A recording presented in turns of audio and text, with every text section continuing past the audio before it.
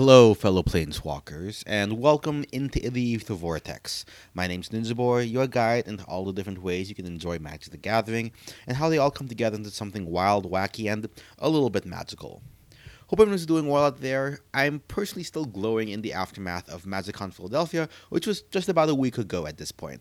It was such a fun experience that, of course, I had to dedicate this entire episode to basically being a recap of what my experience at the convention was like. Hopefully, if you weren't able to make it out to the convention, this gives you a sense of what it was like to be there, and hey, hopefully I can catch you at a future one. Also, in case you're one of the many players I listened to and I played with and who gave me your email so that I could send you this episode of my podcast that no one else listens to, or you somehow stumble upon this while looking up MC Philly recaps, welcome to the show and thanks for tuning in. So first, some background. I had originally planned on going on Magic 30 at Vegas, I believe last year with friends when that was first announced. Though for various reasons, we all ended up deciding to pass on the event, which in hindsight seems to have been a good call due to, according to social media, all of the various logistical issues around that event, such as lack of play space and all that. The follow-up event was originally going to be in South Carolina, but looking for expanded space to, counteract the complaints from Vegas, Wizards ended up bringing the event to Philadelphia at the convention center. Now, being only about an hour and a half away from it by Amtrak, living here in New York, and also being very familiar with Philadelphia since I went to college there, it was a bit of a no-brainer for me to sign up for the tickets the first day they went on sale. Now, I do have a local group of friends here who had also gone to school in Philly with me, so they were all strongly considering coming as well. But in the end, they actually decided to attend a concert in New York instead that President's Day weekend, so I ended up going solo, which was fine by me. I ended up getting 2 single-day passes for Saturday and Sunday, along with the Command Zone add-on for each day. I wasn't entirely sure if I would be able to take the day off from work on Friday or not at the time, which I ultimately did end up doing so. But in the end, it would have also been one less day away from the wife and also one less day to pay for housing, so that was all fine by me.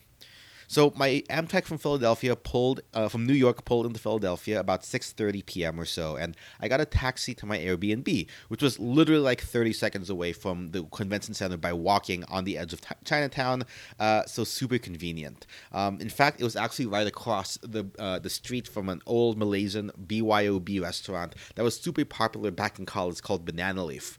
Anyway, I ended up checking into my Airbnb around 6:30 or so, called my wife and parents, and then grabbed a quick dinner at a nearby Panda Express before going to the AMC nearby to watch the MCU film Ant-Man and the Wasp: Quantumania. It was kind of cool on the way to the movie theater and to Panda Express to walk around and see a bunch of people wearing Magic the Gathering merch or wearing the lanyards or having their binders in their arms. So you could tell that the fellow planeswalkers were around. Anyway, after the movie, I ended up turning in early since I had some stuff to take care of in the morning. I wanted to be there right as the doors opened. So, woke up early. Now, I had made a spreadsheet before I left, for the convention with all the prices of the cards that I had brought in my binders, as well, and also the cards that I was looking for so that, when I was, getting offers for the cards I was selling, they wouldn't be too far off from market value. I could be an informed seller, and also be an informed buyer. Unfortunately, that day that I took off, I was planning on trying to print it off at home, but we ran out of ink, actually. So I had to try to find a place in Philly to print this seat, so cross things off as I sold them or bought them, and unfortunately the only FedEx that was open at 8 in the morning was one in a hotel that was exclusively for hotel guests, so womp womp. Anyway, defeated in that regard, I ended up going to one of the main attractions of MagicCon Philadelphia for many, the Reading Terminal Market. I ended up stopping at a Filipino place in the corner called Tambayan, which I'd seen, last time I was visiting Philly, but hadn't eaten at before. That was kind of funny, actually, because apparently there was a gymnastics competition happening in the convention center as well that weekend. So on one side of the counter at Tambayan, there was a Filipino family from New Jersey, and then seated next to them was a Filipino Magic the Gathering player, which I could tell himself by his lanyard and his binder.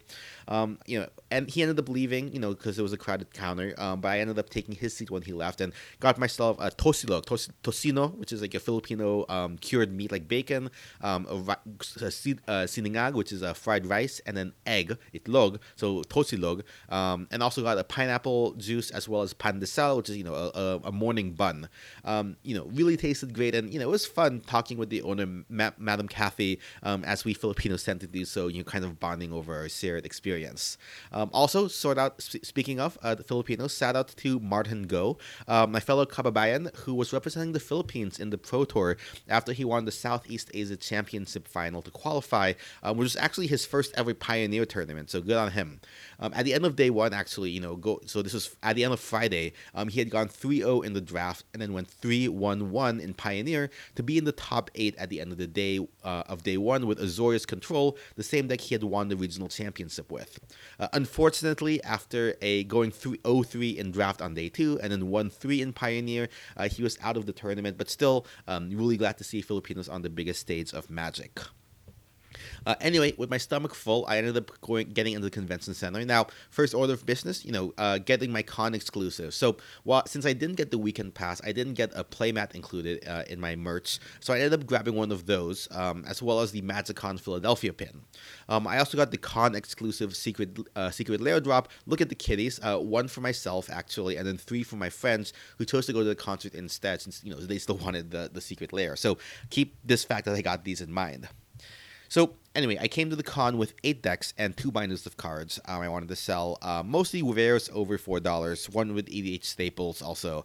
So I decided to bring 4 decks per day in my backpack so that, my bag wouldn't be so heavy carrying all of my decks around. I also bought my binders on day 1 so that I would be able to sell them and make them a little bit lighter. So I spent probably 2 hours or so, hopping between booths trying to get offers from all of my cards. I was able to offload around almost $600 worth of cards. The most notable being my Chalice of the Void. I think it was like on TCG Player Mid at the time. I'd marked it down at $60. Was selling out. The best offer I was able to get was for $45. I also sold Force of Vigor, a couple of Grand Abolishers, and Show and Tells. Most of them were below the market price, but that's somewhat to be expected. For cards that that ended up being too far below the market price, like 50% below or something like that, I ended up not trading those in just because I figured if I wanted to find somebody to trade card for card, I would be able to get these at full value as opposed to the markdown from the retailer. Still, by my estimate, a little bit less than $600 of cards I sold were worth, if I'd been able to sell them at full value, probably like $650 or so. So honestly, not that bad if I do say so myself. Anyway, from there, I made my way to the Command Zone, where I signed up for an on-demand event. I got placed in the pod pretty quickly, and we got set up. I noticed, actually, I could not find my playmat at the time. We'll come back to that in a second, but first, the game. So for this first pod of MagicCon Philadelphia, for me, we had Luis from Brazil by way of Florida. He was playing a mono blue Urza deck. We had Cam from Virginia playing Progenitus Super Friends. He had kind of put together a suboptimal mana base according to him. And then we also had Nick from Pennsylvania, also on 5-color Super Friends, but this one led by the Prismatic Bridge. So in our pre-game conversation, it seemed that people wanted to play a bit of a higher power game. Cam wanted to test out his Progenitus Super Friends deck. So I was choosing between my mono blue Jace Tribal Illusions deck, which is surprisingly resilient, and then also my 5-color EDH Rex Staples decks, which I had theorized would be able to scale well with the table, right? It's a lot of answers, a lot of interaction, maybe not a lot of threats per se aside from the commander. So being able to scale up to stuff that needs to be answered, or being able to be more scaling down without too many threats, I think is easy for that deck. So it's more. So it worked out. I wanted to see how that was. The other players were curious how it would play as well, so we went with that. Now, for a relatively high-level EDH rec game, I'd say, this is probably not C EDH, but probably somewhere like in the 8 to 9 range if you were going by an out of 10 power scale. And, you think it would end pretty quickly, but this actually ended up going a full 2 hours. Not that I mind. Again, it was super fun and interactive. Like I said, most of my decks are tribal. This one is one of the most interactive decks I have, which was a nice, different experience to have. And, yeah, for example, on turn 1, Luis, the Urza player, drop the Winter Orb. I was able to Vandal Blast it. But he had a lot of other artifacts in ramp as well, which led to a Cam, the Progenitus player, being able to drop a Dockside Extortionist on turn 4 and be able to power out his Progenitus, which definitely made him a bit of the arch enemy real quickly. Luckily, Nick, the Prismatic Bridge player, had a board wipe on hand to keep us alive.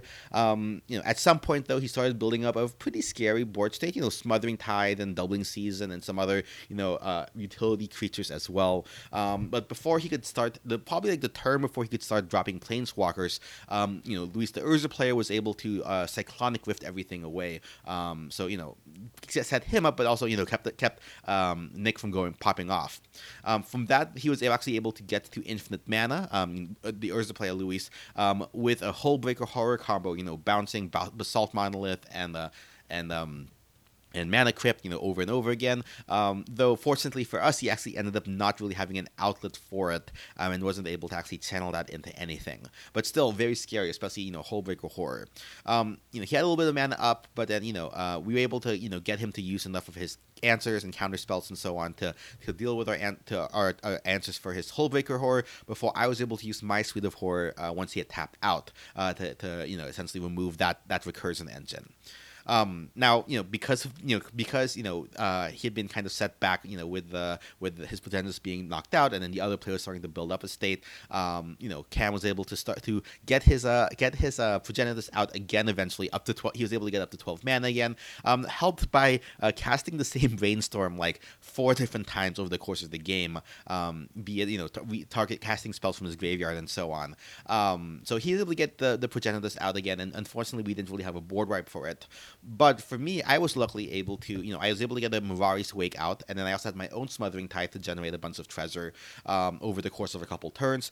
I was able to get Najeela out, even though she got removed a couple times or bounced back to hand, and then I was able to swing and activate her ability to get multiple combat steps, essentially doubling the number of warrior tokens I had on the field, and who were at this point 2/2s, to start swinging in, take out the Urza player, take out the Prismatic Bridge player, and have something like 40 plus, or like something like 40 warriors, 2/2 lifelink double strike example. So he could block one of them, but the rest were able to take him out. So I ended up actually having a victory for my first run with EDH Rex Staple. So glad to see that that come out. But like I said, none of the players were salty. We all were able to have a good time. Right? It's definitely have a really interactive game where everyone was able to do their thing. So super great first game experience for MagicCon Philadelphia for me there.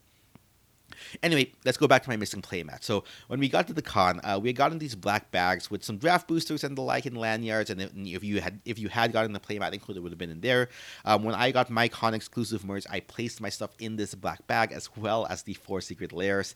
And I guess when I went to the dealers to get my cards sold, I had left it under my chair or under my feet at one of those tables, unfortunately. So I was playing this EDH game for 2 hours basically, just praying to Urza that that no one had kind of stolen or taken the secret Leos again. I mean, it definitely would have been a loss, but hopefully, if there was some miracle, if they weren't taken, that would have been made a great saved the weekend. And thank goodness, there was some sort of luck. It was actually at the first booth I had sat down at Star City Games. I guess the table, like the bag, had gotten kicked under the table when I was selling my cards, so it was under kind of like the curtain that they had, with their branding on it. So no one had actually come by afterwards and taken it somehow for 2 hours. So crisis averted. I was able to validate. Tell the members that, hey, yeah, there's a playmat in here and 4 secret layers and so on. So crisis averted. Though I did very quickly relocate all of those secret layers to my backpack, so I just had fewer things to carry around and keep on top of mind.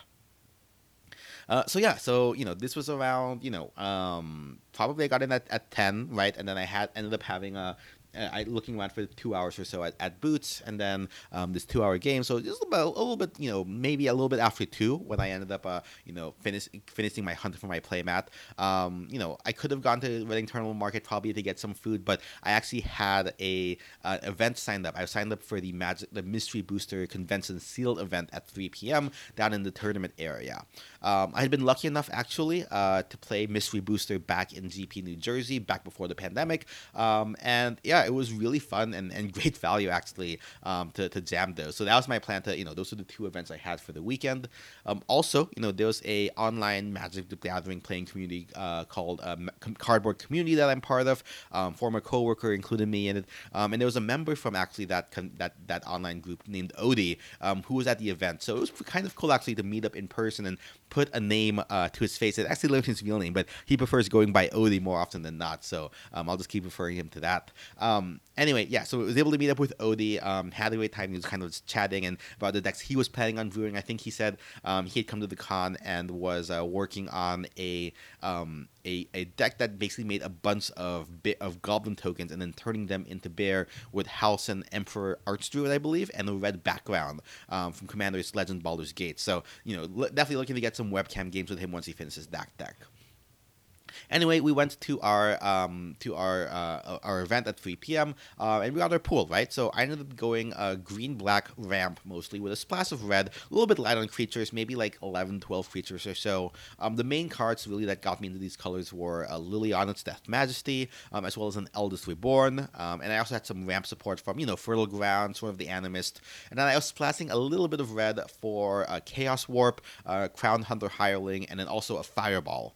The only playtest card I included in my deck was Plain Merge Elf, which was kind of nuts in this deck. It basically is, it had, I think, Land Sip as one of the abilities. Again, this is a playtest card. So basically, you can reveal a top card of your library each turn.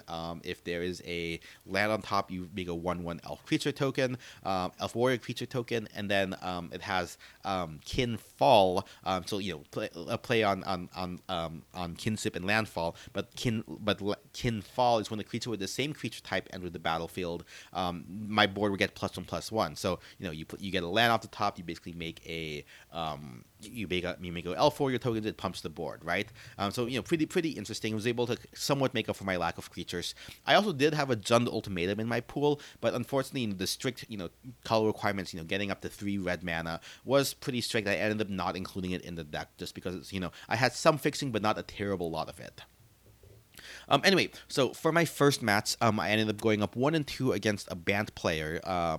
His name was Merrick. He had a Flyers deck basically, so kind of went over what few creatures I had and bouncing stuff back to my hand. So I think the big thing he had was there was a life-linking 3/4 rocks. The Rhino in the set, which I just could not deal with. I think the one game I won, I was somehow able to gain control of it. I forget by which means. Oh, I was able to gain control of it through the Eldest Reborn when it ended up I was able to kill it and then reanimating it with Eldest Reborn. But that was the only game I was actually able to win.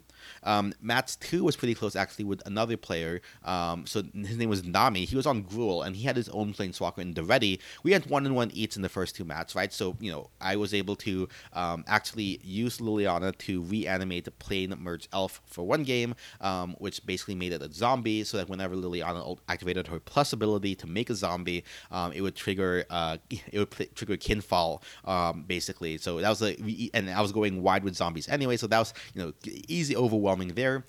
The other deck game he won, he had the Doretti and a Juggernaut actually, the OG 5/3 must attack. But he was because I wasn't able to get enough creatures and pressure his Doretti enough, and partly I probably let it go unattacked a couple of times that I probably shouldn't have.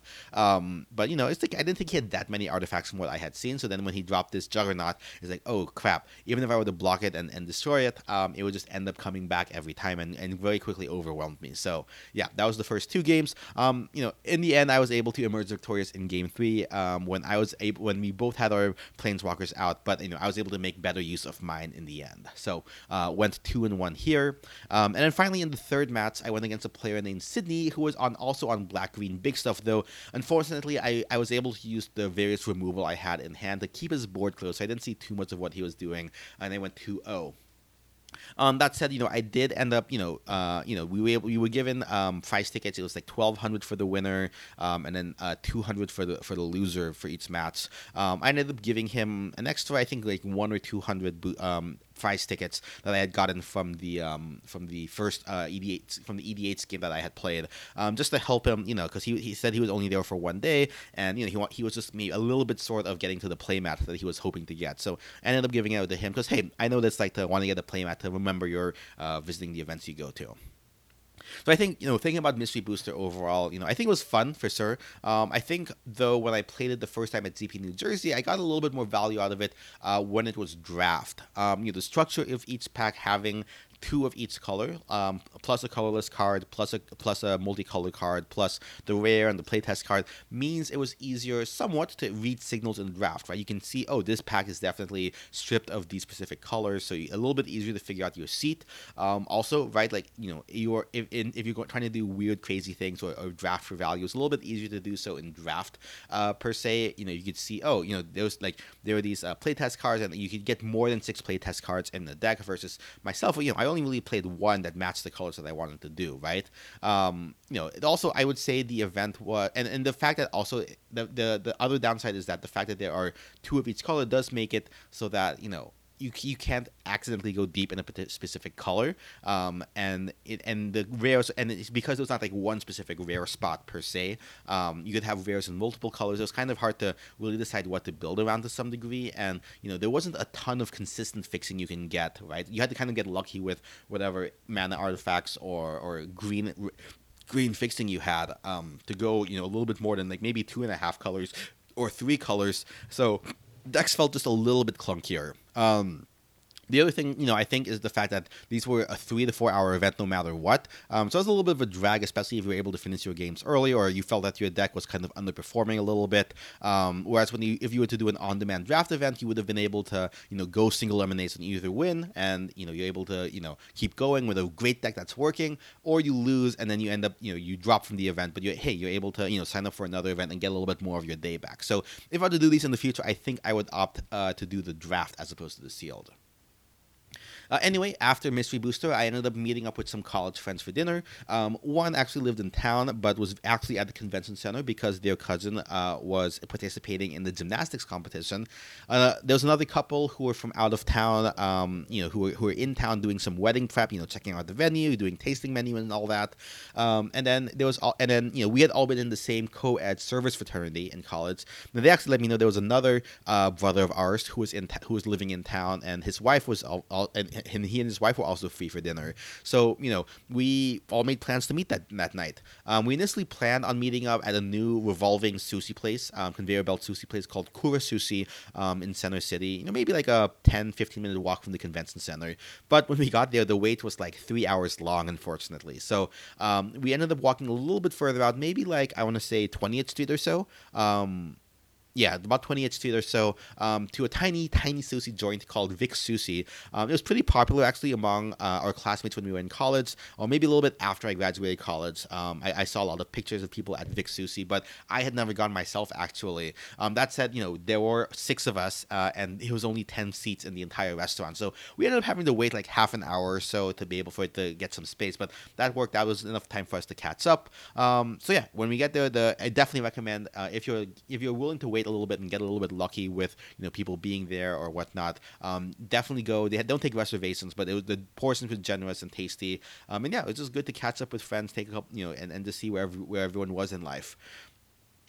Anyway, after dinner with my friends and a quick call with the wife, I ended up walking back to the convention center. While the show floor, with the booths and whatnot, as well as the on-demand events were closed for the night, the play area was still open for free play basically. So I came here to play Magic. I had been thinking of going to see another movie at like an art house theater in Philly, but I was here to play Magic. So why shouldn't I just play more Magic? My Airbnb being like a 30-second walk from the convention center definitely encouraged this decision. So as I got back to the command zone, I found a group of 5 friends who were also arriving in, and I asked, hey, are you guys looking for a player to fill out the pod? And they were all super enthusiastic about it. Now rather than break into 2 pods of 3, we opted to play Emperor. And now for those who haven't played this variant, it's essentially, if you play a 6-person commander pod, it can tend to take a little bit longer than your typical 4-person pod. So to alleviate that, for Emperor, you set up in essentially it's like triple-headed giant. You're 3 and 3. Everyone has their own life total, but the person sitting in the middle is the Emperor. Now the Emperor has a range of 2. He can affect the person next to them or the person immediately in front of them, but not the person in front of him.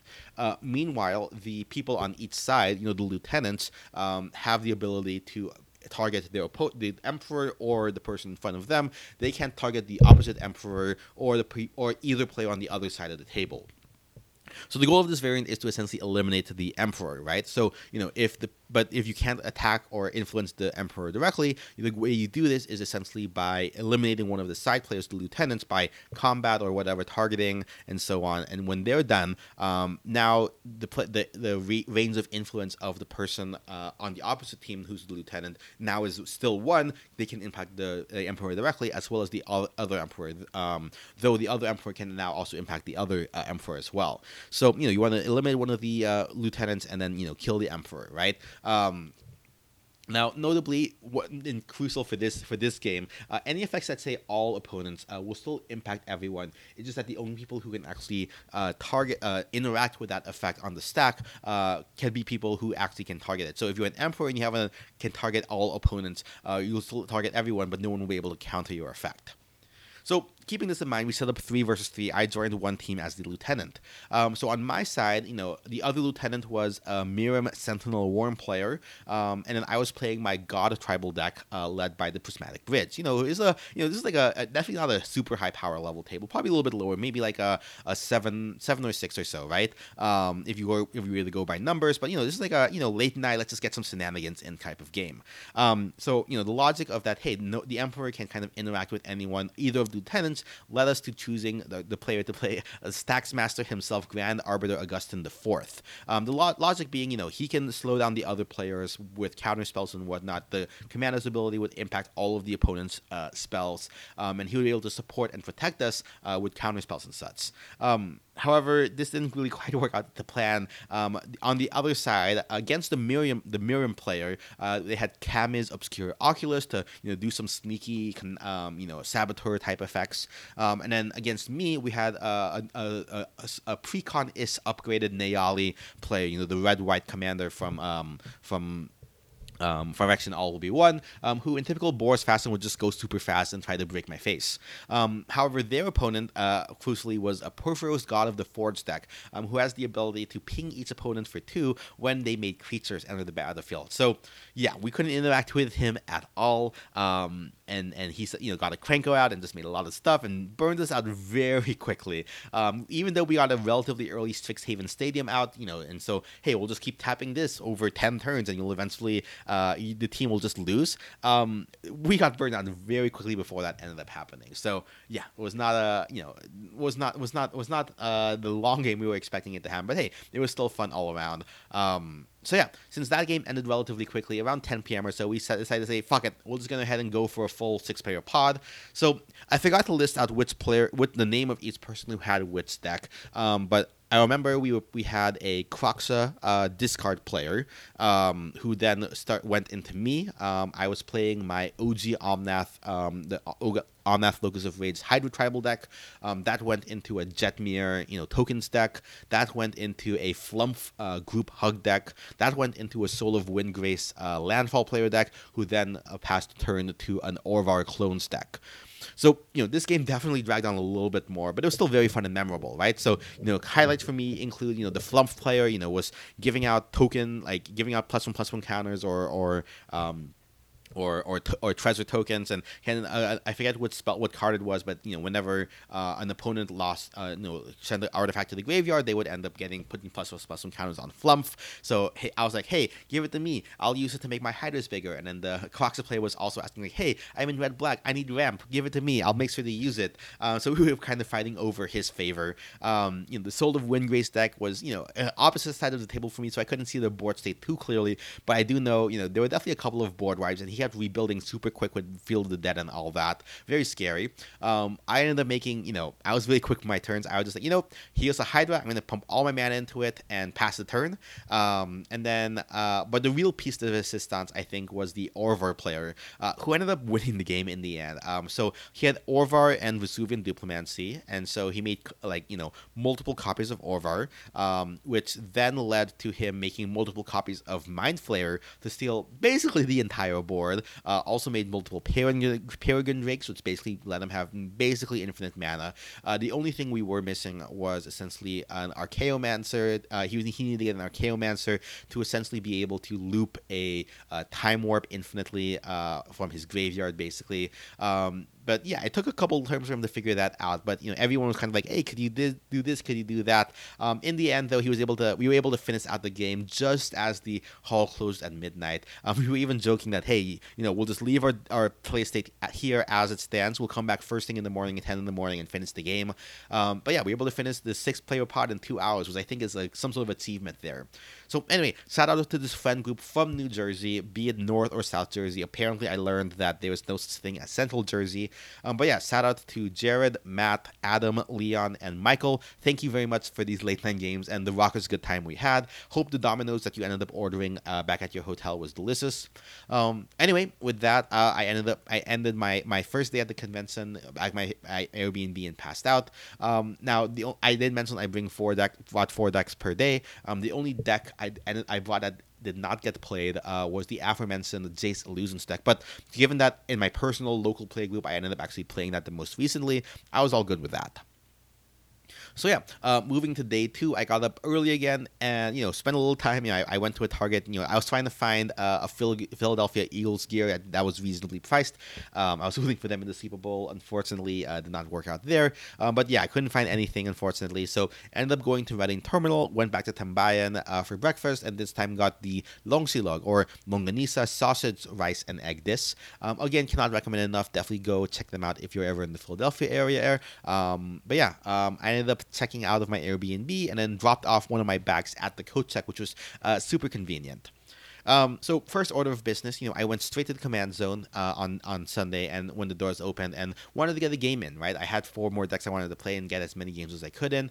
I ended up getting paired very quickly with a pod of with Dan, Kevin, and Sal, and they all wanted another higher level game. Right, Sal specifically had mentioned he was looking to try and farm tickets from something from the prize wall. He wanted to try and get as many games in as he could, so he was playing a Narset deck, typical Narset infinite turns type stuff.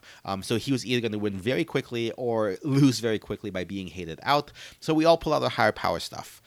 Kevin brought out a Keurig deck, typical, mono black good stuff, if I recall correctly. And then we have Dan bringing out his Friends Forever partner deck with a bit of a twist. He didn't tell us up front, but he did say it was a higher level power deck. And then I went with my green-black Elf Ball deck. So the Keurig player established himself fairly early on as a threat, obviously playing the Phyrexian Mana to get his stuff out there early. And for Sal, unfortunately, he got mana screwed. So we were saying, yeah, I mean, you're probably gonna end up getting what you want and getting the game over quickly. I was able to get a couple of elves out, but then we had the Friends Forever deck, starting to pop off. He was making a lot of clue tokens here and there incidentally. It's like, oh, sir, I'll take a clue. I'll end up drawing a little bit more to get more stuff.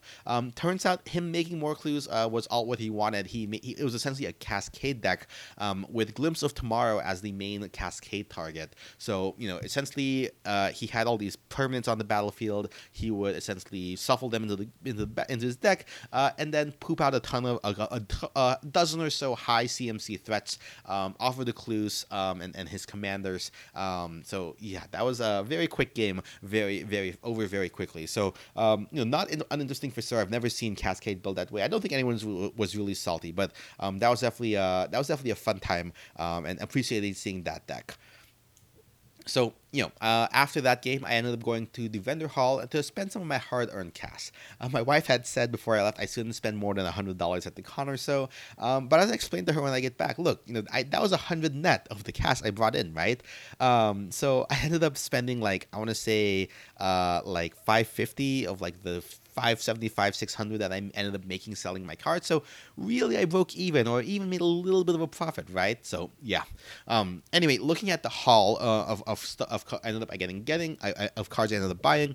Got an All Will Be One and Awaken the Woods for my Omnath deck. A couple of full art promos, including a Mana League, a Terminate, and Wrath of God. Some staples to flush out my staples tribal deck, like Assassin's Trophy and Dam. We got an Argothian Enchantment Enchantress for my Enchantment creature deck, 2 of the 5 Ancient Metal Dragons from Baldur's Gate Commander Legends for my D&D alt art style tribal deck. We got a Teferi Protection from Mystical Archive collection, 3 of the Japanese Mystical Archive cards, including Time Warp and Natural Order. Got a couple retro frame cards, schematic versions, Mind's Eye, Mox Amber. We had a Borderless Wandering Emperor, a Slavdrazi Monstrosity from the test cards, and then some Showcase Secret Lairs actually. The Primetime that from Kaldheim, Adventures from Zendikar, and Artifact Mutation, and then also 2 of the Dan Fraser signets, and then the Psychedelic Nature's Lore and Preordain, which I had unfortunately missed out on, and I realized I kind of in hindsight wanted those. The biggest thing, though, my biggest win of the convention, though, was I found, so there was this secret lair. It was a HasCon exclusive. Probably, I forget what year it was exactly, but it was by Ayako Isuguro, Junji Ito's wife, and it displays a bunch of cats. Has a Chain Lightning, an Heirloom Blade, a Kodama Suite, which is crazily expensive online. No one had, I went around the first day just showing the HasCon to secret lair to a bunch of different vendors. No one had it. Luckily, this one vendor I stumbled across had it in their display of cards they had, so ended up getting that for my cat tribal deck, and the generous gift on that from that set. So really happy about that one. Definitely overpaid a little bit for it, but that's part of the fun of going to these conventions, right? In hindsight, I think there were a couple of cards that I saw in passing from different vendors that I forgot to go back and get, but it worked out because I basically spent up all of my money, and I didn't want to spend more than the cards than what I sold, basically. So it all worked out in the end. Anyway, after doing a little bit of shopping, I went back to the tournament area from the noon Mystery Booster Sealed event, and this time my pool pushed me into a red-white aggro deck. I did lose out on some power not playing Thrun, the last troll I opened, but honestly, I figured if people were going, like I mentioned, 3 colors because of the lack of depth in any one pool in any one color, a 2-color aggro deck would probably be the way forward. The only playtest card here that I ended up playing was Start Fire, with a plethora of 1, 2, and 3 drops, plus some combat tricks to push through damage. So, the first match, though, I ended up getting outdone by a mid-range player on Sultai mid-range player, piloted by a player named John. Ended up going 1 and 2 there. Match 2, it worked as expected, though. I went 2-0 against a teamer player named Thomas.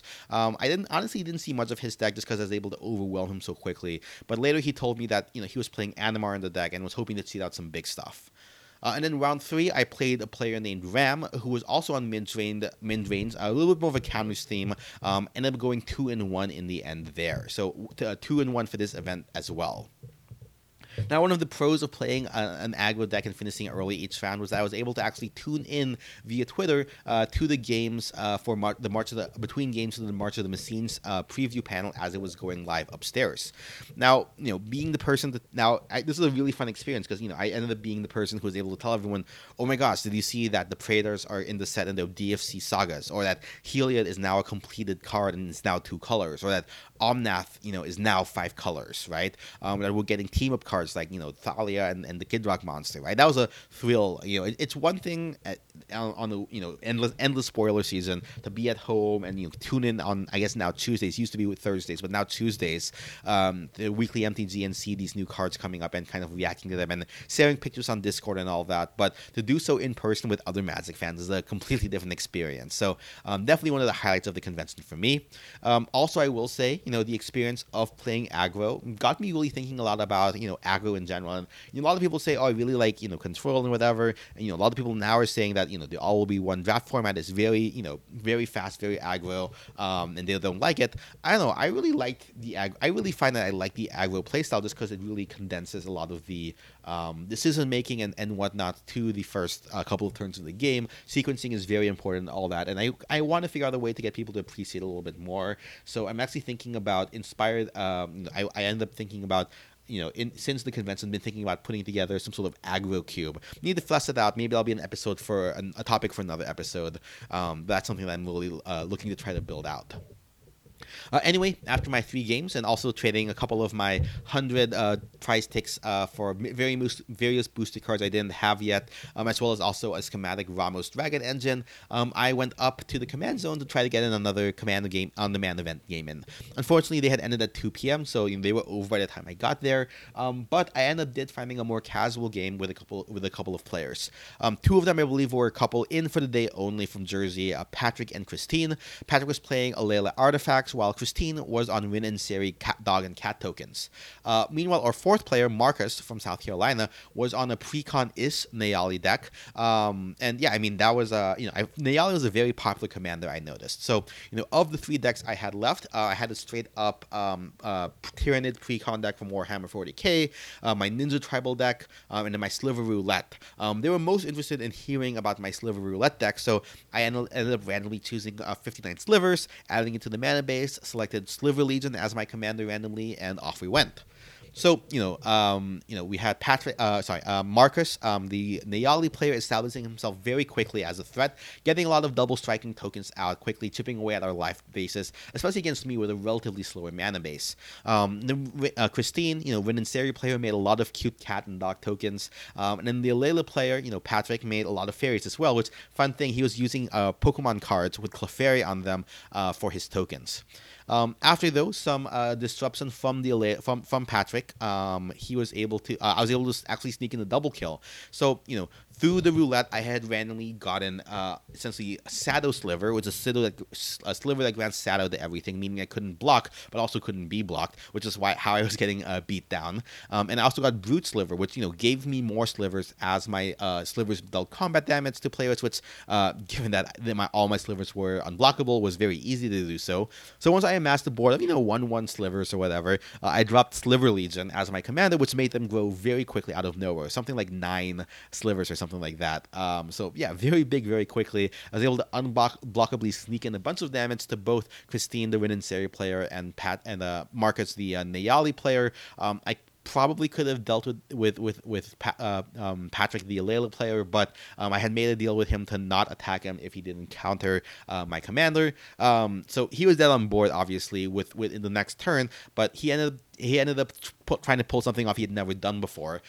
So thanks to having a Smothering Tithe, he ended up dropping a Bolas' Citadel and an Aetherflux Reservoir. So between that and having a Sensei's Divining Top on field, he was able to, look at the top card, cast it, or if it was a land, draw it and put the top on top of the deck, and then cast the top, and then just repeat that ad nauseum. And essentially he was able to, gain life back up to 50 life, and then laser beam me to death from the game. So it was a pretty easy come from behind victory I can appreciate. I'd also like to think that neither player I removed was all that salty, since again I was upfront. This is a random sliver deck. This is not something I can control what's in the deck, right? So if I get a good combination of slivers, that is great. But I could also very well brick and get slivers that are anti-synergistic with each other. So I think that definitely reduces some of the salt impact for sure. I think it's probably a little bit more powerful. I would say, if I was being honest, my sliver deck, even if it is random, at its peak could probably be like an 8 or a 9. This was probably like a 5 to 7 power range for these decks. So I think maybe my sliver deck, at least in this iteration, was probably a little bit overpowered. I mean, the Shadow Sliver Brute Sliver combo plus Sliver Legion as the commander is definitely not an easy one to beat. So I think definitely this would probably be a little bit more higher power level than I'll think about in the future. Anyway, I went back down to the tournament area where the prize wall was to use up the rest of my ticks. Actually, I think in hindsight, so I initially had wanted to get the collector boosters from All Will Be One, to try to get some of the manga planeswalkers, see if I could pull a Junzi Ito, Ellis Norn or whatever. They were a little bit of a better price as well, but unfortunately by the time I got there, I should have gone before I went up to play Commander games to spend my tickets, because the line was massively long, and by the time I got there, unfortunately all the collector boosters from All Will Be One were sold. So Anyway, I had 5,100 tickets. I keep 100 tickets in my binder, just for memorabilia, to remember the event by. I spent the remaining 5,000 tickets on, I believe, 2 Dominaria Remastered collector boosters, and then 3 Phyrexia All-Will-Be-One draft boosters. So I had 400 left over, which I ended up gifting to a group who was looking to pool their tickets to get something big. So I mean, yeah, I think I ended up pulling the Black Dominus in the Icor art style from my Phyrexian LB1 decks packs, which is pretty good. And while I didn't get the collector's packs from LB1, I did open a borderless Force of Will and also a foil borderless Worldly Tutor in my collector booster packs from Dominaria Remastered. So pretty good haul, I would say. Definitely a nice card to remember the convention by. And, it's kind of funny. I've actually now opened another. This is my second special Force of Will I've opened. The first one being Invocation I opened up in a draft at my LGS one day. So yeah, those are definitely, I guess, Force of Wills is going to be my card to remember MagicCon Philadelphia by. Anyway, from there, I made my way. I stopped by this donut place in Philly called Federal Donuts, since I'd promised my wife I would get some from her. I wanted to get a cheesesteak, but unfortunately, the place that I would usually go to in Reading Terminal was closed for the day by the time I finished. I Ubered back to the Anfac station. There was a little bit of a delay to the train, so I probably could have tried to find another cheesesteak place nearby, but settled for Wendy's and Jersey Mike's. And yeah, I skipped lunch both days from just playing so much. So that's definitely something I probably should do better next time. But yeah, after some delays on my train coming in, I made my way back to New York. So yeah, that is my recap of MagicCon Philadelphia. Overall, a super enjoyable experience that I definitely don't forget doing, even though I ended up going by myself. I met a lot of cool people, jammed some really great games, and picked up a lot of cards that I really wanted. I do kind of wish I had been able to go all 3 days, honestly. I just wasn't able to get enough Commando games, and there were definitely some decks that went unplayed, unfortunately. That for the ones I bought, I ended up getting what? I think it was like 5 games total, so 5 out of the 8 decks ended up getting played. I think another day would have been able to do that, maybe do my shopping on one day, and all that, so it's also easier to carry my stuff around. I also think in the future, I might skip the pre-scheduled events that take multiple hours and opt for more on-demand events, even the mystery booster stuff, just because, I definitely want to have that flexibility, I think, of being able to, play multiple events, or, decide to or decide to just get some games in or whatever, right? Locking myself into 3 to 4 hours is kind of insane for me. Like, I don't know how I would be able to do the Pro Tour qualifier or the Secret Lair Showdown event if I were to do that. I will say from on the Saturday when I did my first my first mystery booster event, I did see the Phyrexian All-Will-Be-One the Gavin Verhey Unknown event, featuring those test cards for Phyrexia versus Mirrodin that was going on in the same part of the convention hall. And on one hand, I kind of wish I did that because it seemed really cool. On the other hand, I know I would be very what's the word? Very much trying to collect all of the test cards from that event, which is definitely not good for me as a collector. So maybe for the better I didn't do that, but definitely cool to see it online afterwards. But yeah, I think I think in the future, if I were to do a 2-day event, I might just opt for playing only and skip the vendors. So yeah, I mean, obviously, the con can be improved. I think, I think, the installations, while cool, were a little bit divorced from the play areas. It would have been nice to maybe see some of those installations around the command zone, perhaps, or maybe even see the main stage, from the command zone. Or even I think it would have been cool. I think having the main stage play separate from the play area, which I get for logistical reasons, right? You don't want to be distracting players with the news of what's going on, but at the same time, I'd like. When I go to a Smash Brothers tournament, sure, people are playing games or whatever at setups, but I can also still look over something crazy is happening on the main streaming setup, right? So I think that would have been nice to be able to do. Similarly, I think, I didn't really know where the Pro Tour was. I knew it was in the Invention Hall. I knew it was upstairs, but there wasn't really a lot of signage up there. So it would have been nice maybe to, have a little bit more of a spectator area that was more easily viewable at the very least. Also, right, like, even I mentioned I saw the Gavin event going on, and I actually saw Mark Rosewater playing an event at the table across from mine at the second Seal Day event. I unfortunately wasn't actually able to meet or talk to any of the Magic celebrities who were there. again, partly going back to my desire for more flexibility, right? Like I would usually see them when either I was in the middle of a game and I was, busy trying to focus, and they were walking away basically, or I saw when they were playing a game and I didn't want to bother them if they were playing a game and I was, on my way to do something else. I didn't want to wait per se, right? So, maybe having an official meet and greet schedule like they have at conventions for celebrities or whatever would be nice, versus trying to catch them by happenstance, especially, right, since everyone was required to wear a mask, which I don't have a problem with, to be upfront. But, since, people had masks on, it's like, wait, there were like 3 different guys who I thought might be Ristic Studies, but I wasn't actually sure, right? I will also say I kind of wish I had gone to go see the art gallery across the street from the convention center. I know it was really close, but I don't know. There was just so much going on at the convention hall itself. I just really, it was a shame that I wish I could have seen that like in the convention hall. So yeah, I know there's a lot of talk on Twitter or whatnot about whether or not the command zone should be a paid addition on top of the entry fee for the convention. I can see the pros and cons of it. I will say I saw a lot of people playing command games outside of the area. But I can also see the reasoning that, hey, this is an expensive thing to set up, the convention in general, and also, right, there was some benefit. Like if you could only play the on-demand events in the command zone, I think that kind of makes up for it. They're essentially selling you on-demand tickets, right? Through the command zone, basically, which you could then use to get product, which is obviously expensive. So that makes sense for me.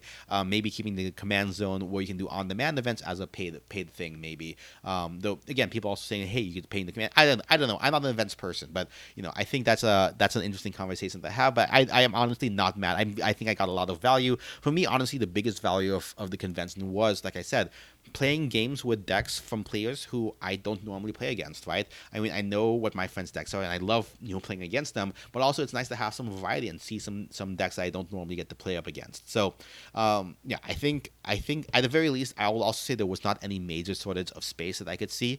In fact, I think maybe a little bit too much space. I will also say I do wish there was like a bit more of a organized area. Like, hey, if you want to be doing cube, this would be like a dedicated area for cube, right? Bring like a BYOC, bring your own cube. I know Ryan Sachs was talking about on Twitter, doing a bunch of cube stuff. I had wanted to maybe make it out to a cube event, but unfortunately, again, my time was just, there was so much going on, I didn't really have time to do any of these. So yeah, I will say, I probably won't go to another big scale Magic event like this, outside of unless it's immediately in New York or maybe just across the river in New Jersey, where I could, literally be in my bed every night. I'm probably not going to be traveling for a Magic event for at least another year or so. This is probably like a every year and a half to every 2 years type of thing for me, just because of the cost of traveling and spending time away from the wife and all. But it's nice to do it every once in a while to see the global nature of it. And maybe if I happen to be in a city when an event is going on, I might do that, but not something I would go out for. And especially if I can convince my friends to go and it's not super far, like maybe Toronto or DC or Boston, that might be something I'd be probably willing to travel for. I don't think at this point I don't think traveling to Vegas, unless I happen to be in Vegas for something else, is in the cards for me. But yeah, again, that was my event recap for MagicCon Philadelphia. Again, if you were one of the players who I played last week, who I emailed this episode to, because you gave me your email and I told you my podcast, thanks so much for honestly being the highlight of my weekend, of being the best part of in the gathering for Magic the Gathering. Games were super fun. Everyone was super clear with what they wanted, and everyone was super respectful. And honestly, what more can you ask for? So I hope we can play again sometime in the future. In any case, this podcast is coming to its resolution. Let me know, are there any cards, if you went to MagicCon Philadelphia, what was your favorite part of it? What were some games that you got to play? And if you weren't at the convention, what are you hoping to go to one? And if so, what decks would you bring to play? You can let me know on Twitter at EtherVortexPod or via email at intotheethervortex@gmail.com. You can find Into the Ether Vortex on iTunes, Spotify, and Google Play, and you can leave a review on any of those podcast stores or on podchaser.com. Links to those in the show notes. My Arcadeck with all my deck lists are listed under the username Ninjaboy, Boy with an I. The intro and outro music is provided by Kevin MacLeod. His stuff is incompetech.filmmusic.io. Editing production by Ninjaboy Media. Next episode, it'll be time to go over the March of the Machines previews and cards I want to add to my decks. And I'm not gonna lie, it looks super spicy. I can't wait to get into building and brewing decks for this one. But until then, may your lands be plentiful, but not too plentiful. Pass the turn.